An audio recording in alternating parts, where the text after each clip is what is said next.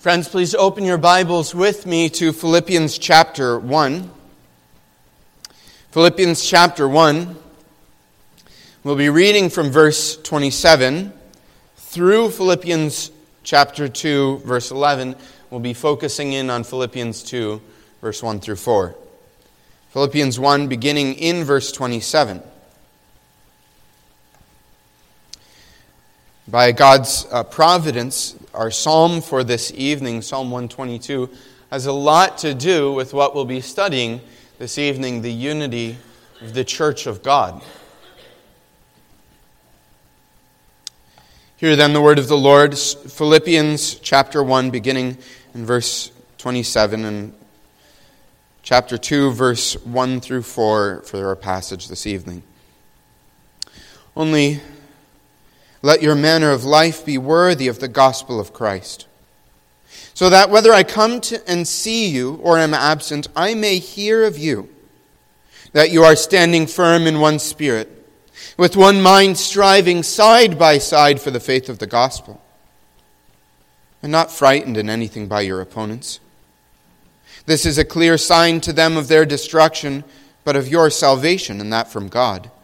For it has been granted to you that for the sake of Christ you should not only believe in him, but also suffer for his sake, engaged in the same conflict that you saw I had, and now hear that I still have. So, if there is any encouragement in Christ, any comfort from love, any participation in the Spirit, any affection and sympathy, complete my joy by being of the same mind, having the same love, being in full accord and of one mind. Do nothing from selfish ambition or conceit, but in humility count others more significant than yourselves. Let each of you look not only to his own interests, but also to the interests of others. Have this mind among yourselves, which is yours in Christ Jesus, who, though he was in the form of God, did not count equality with God a thing to be grasped, but emptied himself, taking the form of a servant, being born in the likeness of men.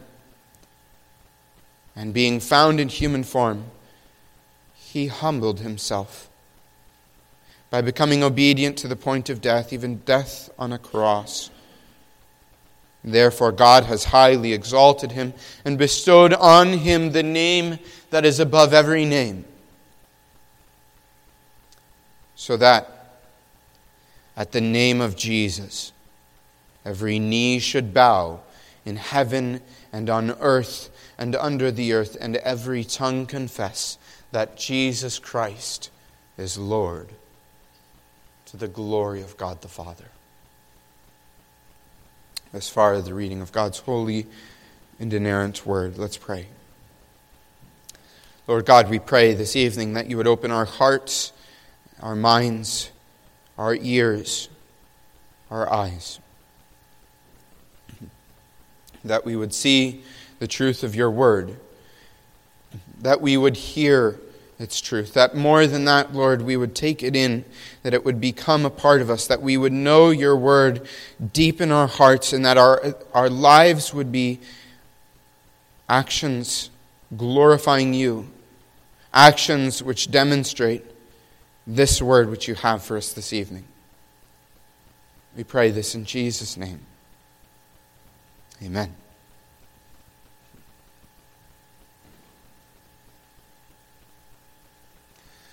Congregation of the Lord Jesus Christ, in war it is a general principle that an army must work together. If there were no unity in an army, all would be chaos, and you would find very quickly that army would not survive.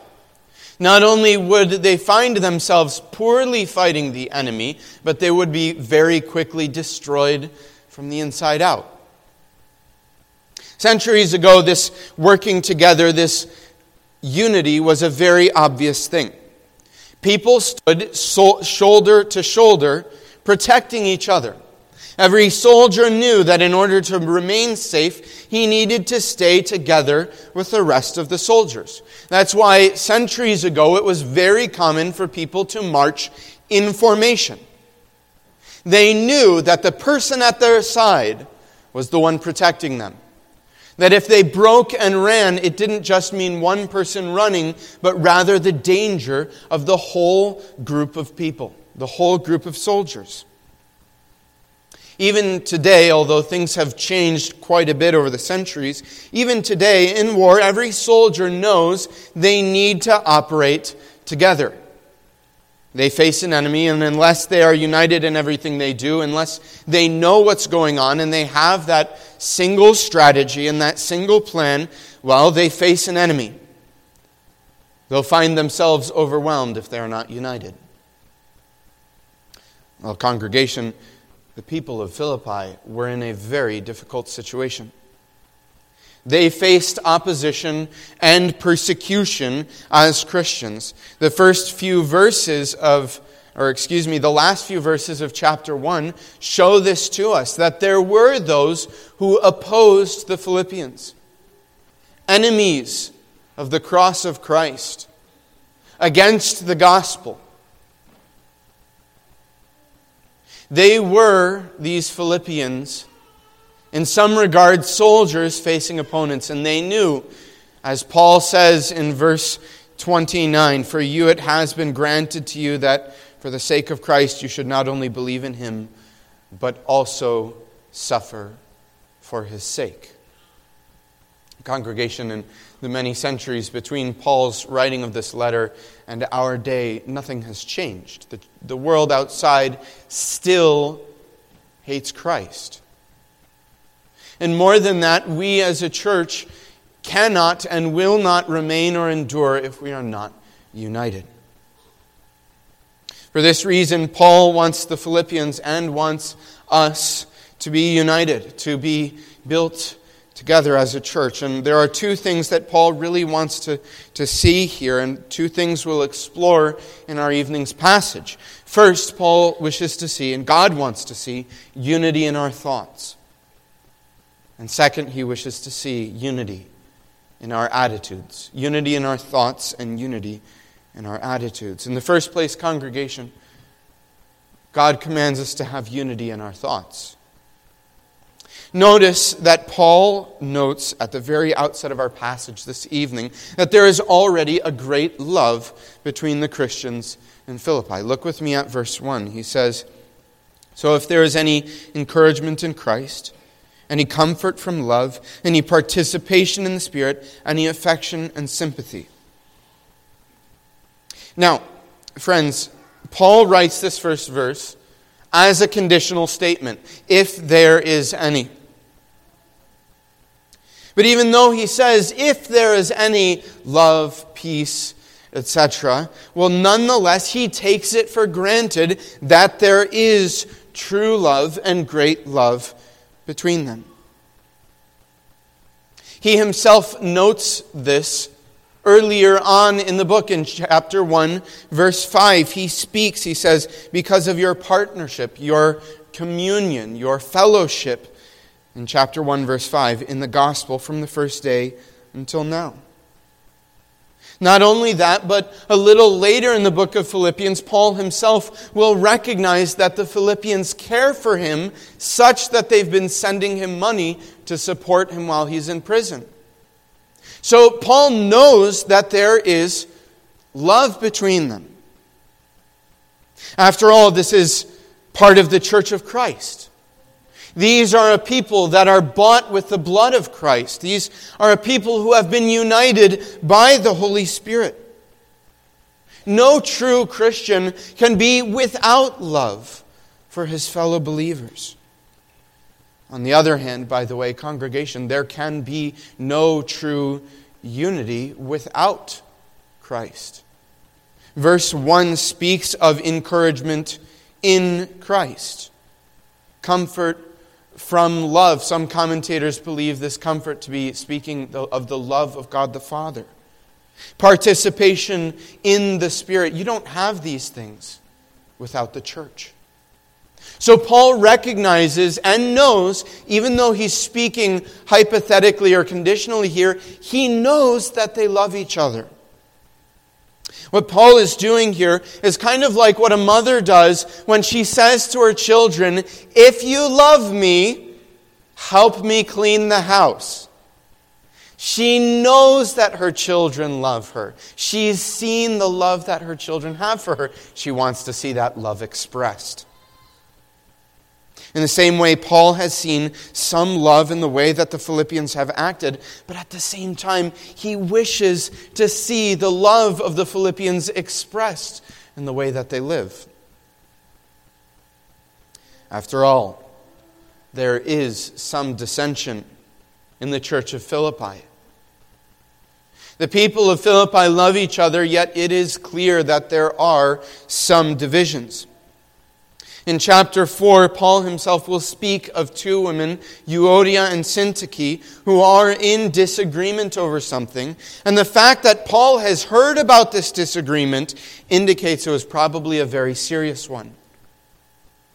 Because, well, when you have two people arguing and Paul, hundreds of miles away, hears about it, it's probably gotten to be a pretty big matter. For this reason, Paul wants to see the love of the Philippians expressed.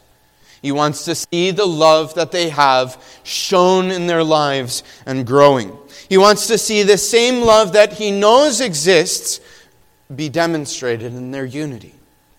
He's like a gardener who's happy to see that the seeds he's planted are growing, but he's not content to see those seedlings remain where they are. He wants to see these seeds continue to grow and thrive. I planted a garden recently, and I was astounded to watch these small plants begin to grow, and yet I can't help but every day go out there, and they've only grown a little bit, but I want to see them grow and grow further and further. And that's what Paul is desiring to see here. He sees the love of the Philippians, but he wants more. So he commands them to be united. He says, "Fulfill my joy." Look at verse 2. "Complete my joy by being of the same mind, having the same love, being in full accord and of one mind. Do nothing from selfish ambition or conceit, but in humility count others more significant than yourselves." Verse 2 especially, congregation. Let's break this down for a moment. First, he commands them to think the same. He says, "Complete my joy by being of the same mind." And just a little bit later, he says, "Complete my joy by being of one mind." He wants them to have the same doctrine, the same way of thinking, the same considerations for each other, especially concerning the truths of the faith. Now, Paul is not saying that these people have to think exactly the same in every situation. He is not arguing to them that they need to have the same thoughts in every single matter.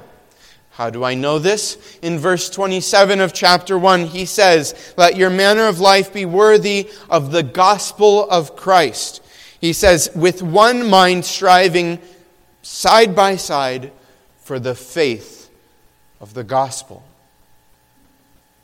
Paul seeks the same thing here, that we would be united in mind in all that concerns the gospel of Jesus Christ. That we would together confess the gospel of Jesus Christ, that Jesus died, that Jesus is risen, that Jesus is coming again. That we are sinners, that Christ is a great Savior. Paul commands them to think the same. But second, he encourages them to feel the same. He says, "Complete my joy by being of the same mind, having the same love." He's already spoken of the fact that there's some love among them earlier on in the book, but here he wants them to be united in love for each other and their love for Christ. He wants them emotionally to be together. Not only to be confessing the same thing, but to love each other, to care for each other truly. Third, he encourages them to be of one accord. He says, "Have The same love being in full accord. The Greek word used here literally means that they are to have a united soul.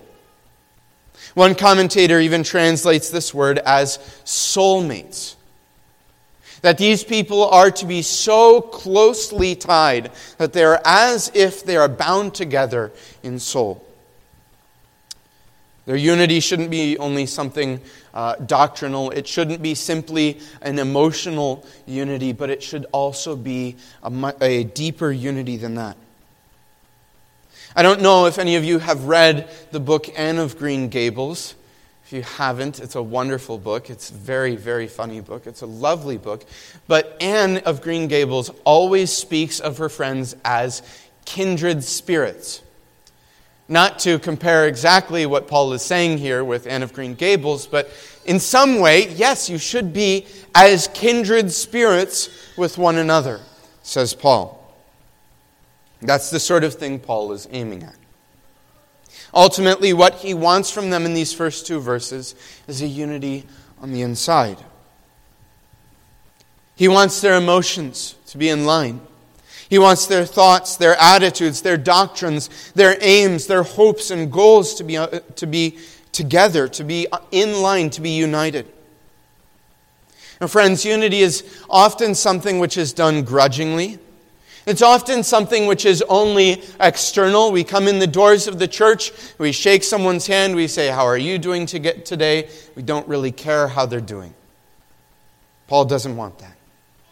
Paul wants something more. He wants their unity not to be something that's outside in, but something that begins in the inside, that has its basis in the love of Christ, in what Christ has done for them, as he says in verse 1, and that is worked out in the way they think, in their emotions. Friends, let's apply this to our own lives for a moment. You have certainly, in many ways, true love and joy among yourselves. I don't know you all well as a church. I know a few of you. And I can't read your hearts furthermore, but nonetheless, I believe that if you are a true church of Christ, you cannot be without love. And I have seen in those of you that I know, love that you have for the brothers and the sisters in Christ. That you love one another and care for one another. I'm not saying this church is perfect or that your love is perfect, but nonetheless, this love is something that people can, I believe, see when they walk through this door. You should be encouraged in that, friends. When you see the unity that you do have and the love that you do have, you should be encouraged in that. You should rejoice that God has united you to Himself, and by Him, that you're united to each other. There are a lot of places where members of the church hardly speak to each other, and so, friends, you should be encouraged at the love that you do have. But despite this, in every church, and certainly in this church as well, there are also some dissensions, some quarrels, serious heartbreaks. There are places where disagreement has become a sore wound. We don't talk about it because it's awkward or it's uncomfortable, but there are people who don't want to speak to each other, try to avoid each other, or at the very best, tolerate each other because they feel like there's some sort of disagreement or because they dislike the other person's character. Many of you have certainly been hurt by other people in this church in one point or another. I don't need to point out individual circumstances. I don't know the individual circumstances, but I'm certain that every one of you can think of some. So while love certainly exists in this congregation, friends, we shouldn't be content to lay back and say that we're doing all right. We shouldn't be content with what we have, the love that we have. Rather, it should be our earnest desire and joy to have more love, to be more united. Elsewhere, Paul says, "Owe no one anything except to love one another." where that love exists, we have a duty to encourage it. It should be the basis for our unity. And where that love doesn't exist, friends, we should be praying to God that He would give us that love. To draw some practical helps from Paul's commands here, Paul says that we should think the same, that we should be of the same thought. He's not arguing here we ought to be agreed on every single matter of doctrine. It's unfortunately a common misconception that unity simply means we need to agree on everything. That's not what Paul's saying. But what he is saying, however, what he has already said in chapter 1, verse 27, is that we should strive together for the defense of the gospel of Jesus Christ. In this matter, in the gospel, God calls us to be of one voice. Other matters may be serious, and at times other matters need to be addressed, but friends, they are not of first importance compared to the gospel. We are called to be of one mind, to think the same, to be united in the gospel.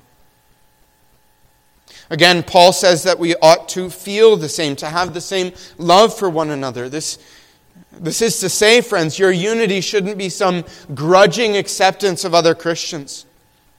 You have no right to hate other believers. In the long run, there's no such thing as indifference either. Look around you, friends, at the people sitting in the pews around you. These people, if they are truly redeemed in Jesus Christ, will one day with you be seated at the feet of Jesus Christ. You have, according to verse 1 here, encouragement in Christ, comfort in love, participation in the Spirit. You have no right to simply tolerate another believer. You'll be spending an eternity with them one day, so you'd best learn to love them now. Paul says, too, we ought to be of the same soul. One commentator puts it this way. He says, it's as if Paul is saying, it's not enough to agree with each other theologically. God actually calls you to care for one another deeply, in a love that binds your souls together so strongly that differences of perspective cannot pull you apart. What about you, friend? Yes, there will be different theological opinions among the saints. Sometimes there will be serious differences. Yes, there will be character flaws among the saints. If you don't believe that, look at your own heart. I'm not speaking to you alone, congregation. I'm speaking to myself. I find it so easy to let theological matters or matters of character split me apart from other Christians. But Paul and God, through Paul this evening, commands us to true unity. Doesn't mean these differences disappear. It means these differences become inconsequential. That means, friend, where you find hatred of other believers in your heart, stamp it out. When you find disagreements, let them rather fall apart than let your love fall apart. When you find any sort of hatred or any sort of discord amongst yourselves, let it fall by the wayside. Rather humble yourself. Go to that person. Seek true love. A love that's to be found in Christ. In the second place, however, congregation, Paul speaks here of a unity in our attitudes. A unity in our attitudes, brothers and sisters. Paul commands the Philippians toward inward unity, but he also wants this unity to be worked outwardly in their attitudes, in the way they approach what they do. And he addresses these two major thoughts in verse 3 and 4. He says this, "Do nothing from selfish ambition or conceit, but in humility count others more significant than yourselves. Let each of you look not only to his own interests, but also to the interests of others." very first thing that Paul wants us to see in the Philippians' actions and in their attitudes is he wants to see humility. Among the Philippians, he sees some remnants of selfish ambition, of vain conceit. He sees they're looking for their own ends, for people to praise them, to follow them, to look to them. But on the contrary, friends, God would have the Philippians and us to be humble, to leave behind our pride, our self-seeking, to forget our place and our honors in the world. And in our passage, Paul explains what this humility looks like immediately. They're to consider others as more important than themselves. They're to put others first, to lift them up, to look to honor them instead of each person trying to gain the upper hand, instead of trying to become the most honored. Now, friends, only a few verses after this, in verse 5 through 11, Paul lifts up Christ to them as an example of what humility looks like. So, friend, look at Jesus Christ for a moment. Consider the humility that was in his heart. He who deigned to come among us, to walk among us, to teach for some 3 years, who lived with us for some 33 or so years. Sinful people though we be. Think of how Christ took our infirmities upon us, how his care was for us, how even in the last moments as he prepared for the cross, he was speaking to his disciples. And John chapter 13 says that he loved them until the end. And Jesus himself speaks to the disciples about humility, and he says, the first shall be last and the last shall be first. He says, when you're invited, go and sit down in the lowest place, for whoever exalts himself will be humbled, and who humbles himself will be exalted. Paul likewise says in Ephesians 4, I beseech you to walk worthy of the calling with which you are called, with all lowliness, humility, and gentleness, with long-suffering, bearing with one another in love, endeavoring to keep the unity of the Spirit in the bond of peace. Friends, God calls us to humility. But in the second place, friends, Paul wants us to see demonstrating unity, or wants to see us demonstrating unity in our care for one another. Here too, he immediately explains what that looks like. He says we ought not only to look after our own needs, but also for the needs of others. This is the fulfillment of the second great commandment, that we're to love our neighbors as ourselves. Now, friends, there are few commandments in Scripture that are simpler than these. Be humble. Care for others. There are few commandments that can be summed up so succinctly. These aren't complex, difficult commands, at least to hear. But even so, I think these are some of the hardest commands in Scripture to follow. Even when redeemed, we are fallen sinners, tending towards self-confidence, self-centeredness, self-satisfaction, pride, and arrogance. From these sins of the heart spring forth disunity and dissension. So examine your hearts again, friends. When dissension arises, are you humble? And look at the way you live your lives. When disunity arrives, are you humble? Or are you looking out for your own gain? Are you looking for others to notice you? What about those of you who are at the center of divisions or disunity? Ask yourselves truly if the thing causing this division is rooted in a self-sacrificing heart or in a self-seeking heart.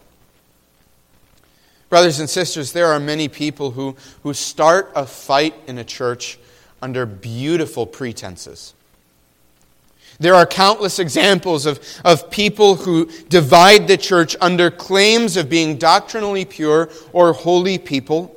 There are people who won't speak to another person because they have true grievances, they believe, with this other person.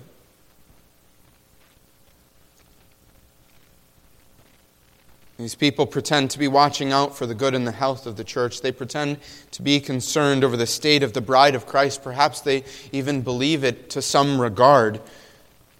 But friends, at the end of the day, all of it is pretense.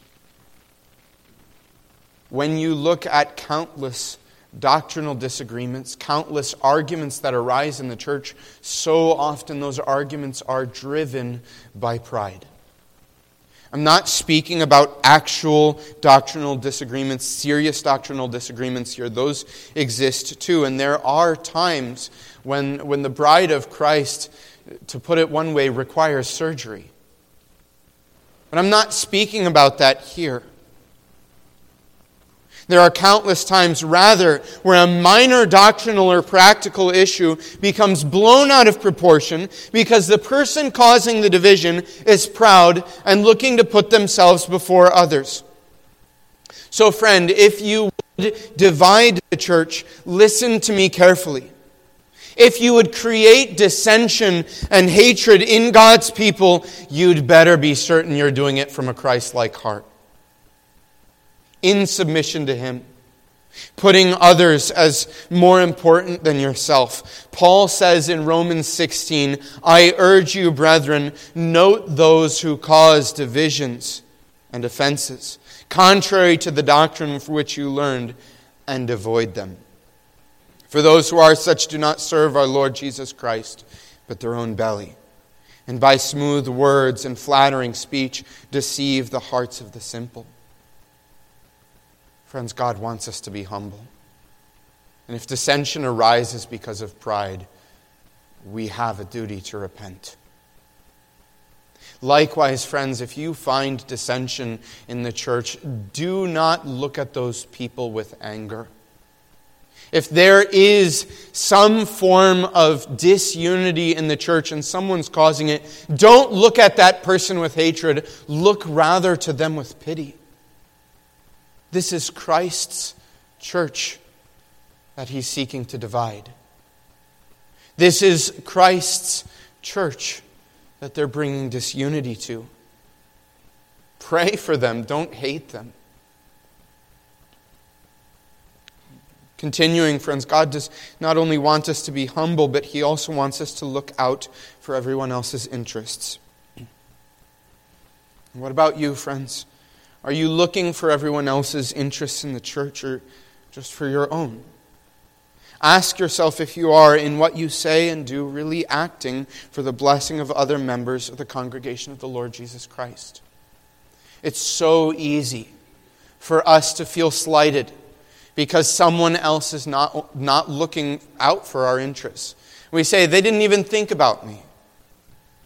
But friends, what about us? Are we thinking about the other believers in the church? Are we really caring for them? In conclusion, friends, there are times when dissension is necessary for the health of the body of Christ. There are times when the church must, like a surgeon, cut off a cancer. But remember this, dear friend. When you consider causing disunity or when you see disunity in the church is Christ's body. United by Him, united through Him, united for Him. It's united in the gospel of Jesus Christ, united to God, united to each other. The church is the bride of Christ, bound to Him by wedding bands. Not wedding bands of perishable things like silver or gold, but a band of the blood of Christ, worth infinite worlds. Any wounding of the bride of Christ, friends, will not be treated lightly in the final judgment. But rather, look to Christ with joy As Paul says here, if there is any love, any encouragement in Christ, any participation in the Spirit, any affection and sympathy, fulfill my joy by being like-minded, being of the same love, having the same soul. Look to your hearts then. If Christ has united you to Him and you have a true love for your brothers and sisters in Christ, let that love be shown by thinking the same thing, confessing the same thing, by being of one soul. And let that love be demonstrated in your attitudes and humility and care for each other. It's a unity that God will bless. And not a superficial unity, but a unity at the end of the day which imitates Jesus Christ. A unity which brings joy to the body of Christ. A unity which binds the people of Christ and the body of Christ all together for the glory of Jesus Christ. Amen. Let's pray to Him.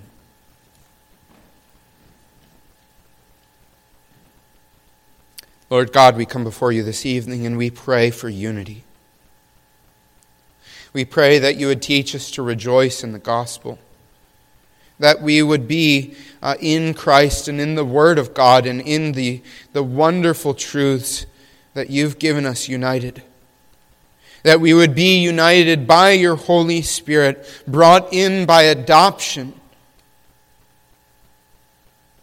We pray, Lord, that you would teach us as we grow closer to Christ, to grow closer to each other, to leave behind petty squabbles, to see squabbles as petty, to live in humility and care for each other. And Lord, we pray for those who cause disunity. We pray for those who cause offense. We pray that you would give them forgiveness, Lord, and repentance. That they would see the love that is so dear and so wonderful that we have in Christ Jesus. That they would set aside pride. That in humility, as Jesus Christ did, they would place others before themselves. For in this all shall know that we are your disciples, if we have love for one another. Give us this love. In Jesus' name, amen.